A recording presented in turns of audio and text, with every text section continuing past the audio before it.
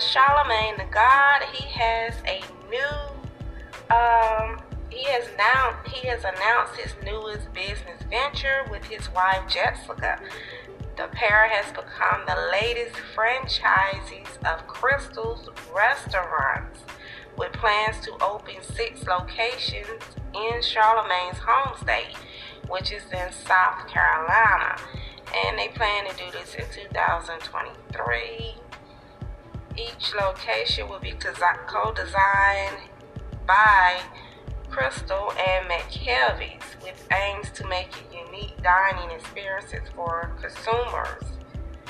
The Crystal's restaurant brand is known for bringing quality and creativity to customers, and they're saying that they're proud to be franchise owners. They're even prouder to be providing jobs for folks by investing in their home state. That's what Charlamagne the God has said, and his wife Jessica. Now, the actual managing partner, Jonathan Childs, of the restaurants, has said that authenticity and sense of community are important characteristics that they look for in partnership, and that both Charlamagne and Jessica embody these qualities, and to bring Crystal to the greater Charleston area and expand their footprint nationally. So shout out to them. What's up next?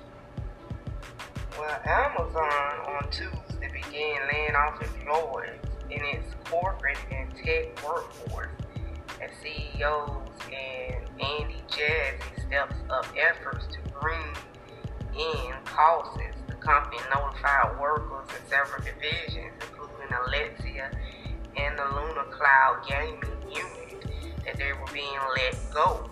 According to LinkedIn posts from Amazon employees, said they had been impacted. Now the economy is just as bad.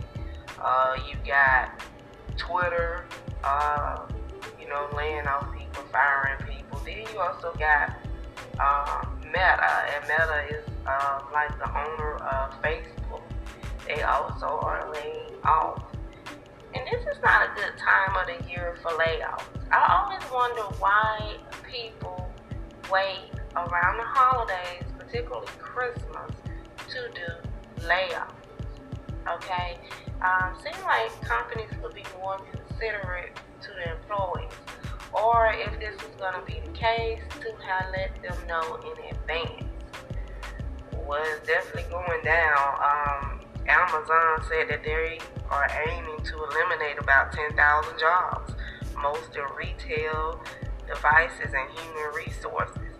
The New York Times has reported this on Monday. The number remains fluid because the cuts are being implemented by individual teams, according to the Times. Okay, y'all stay tuned.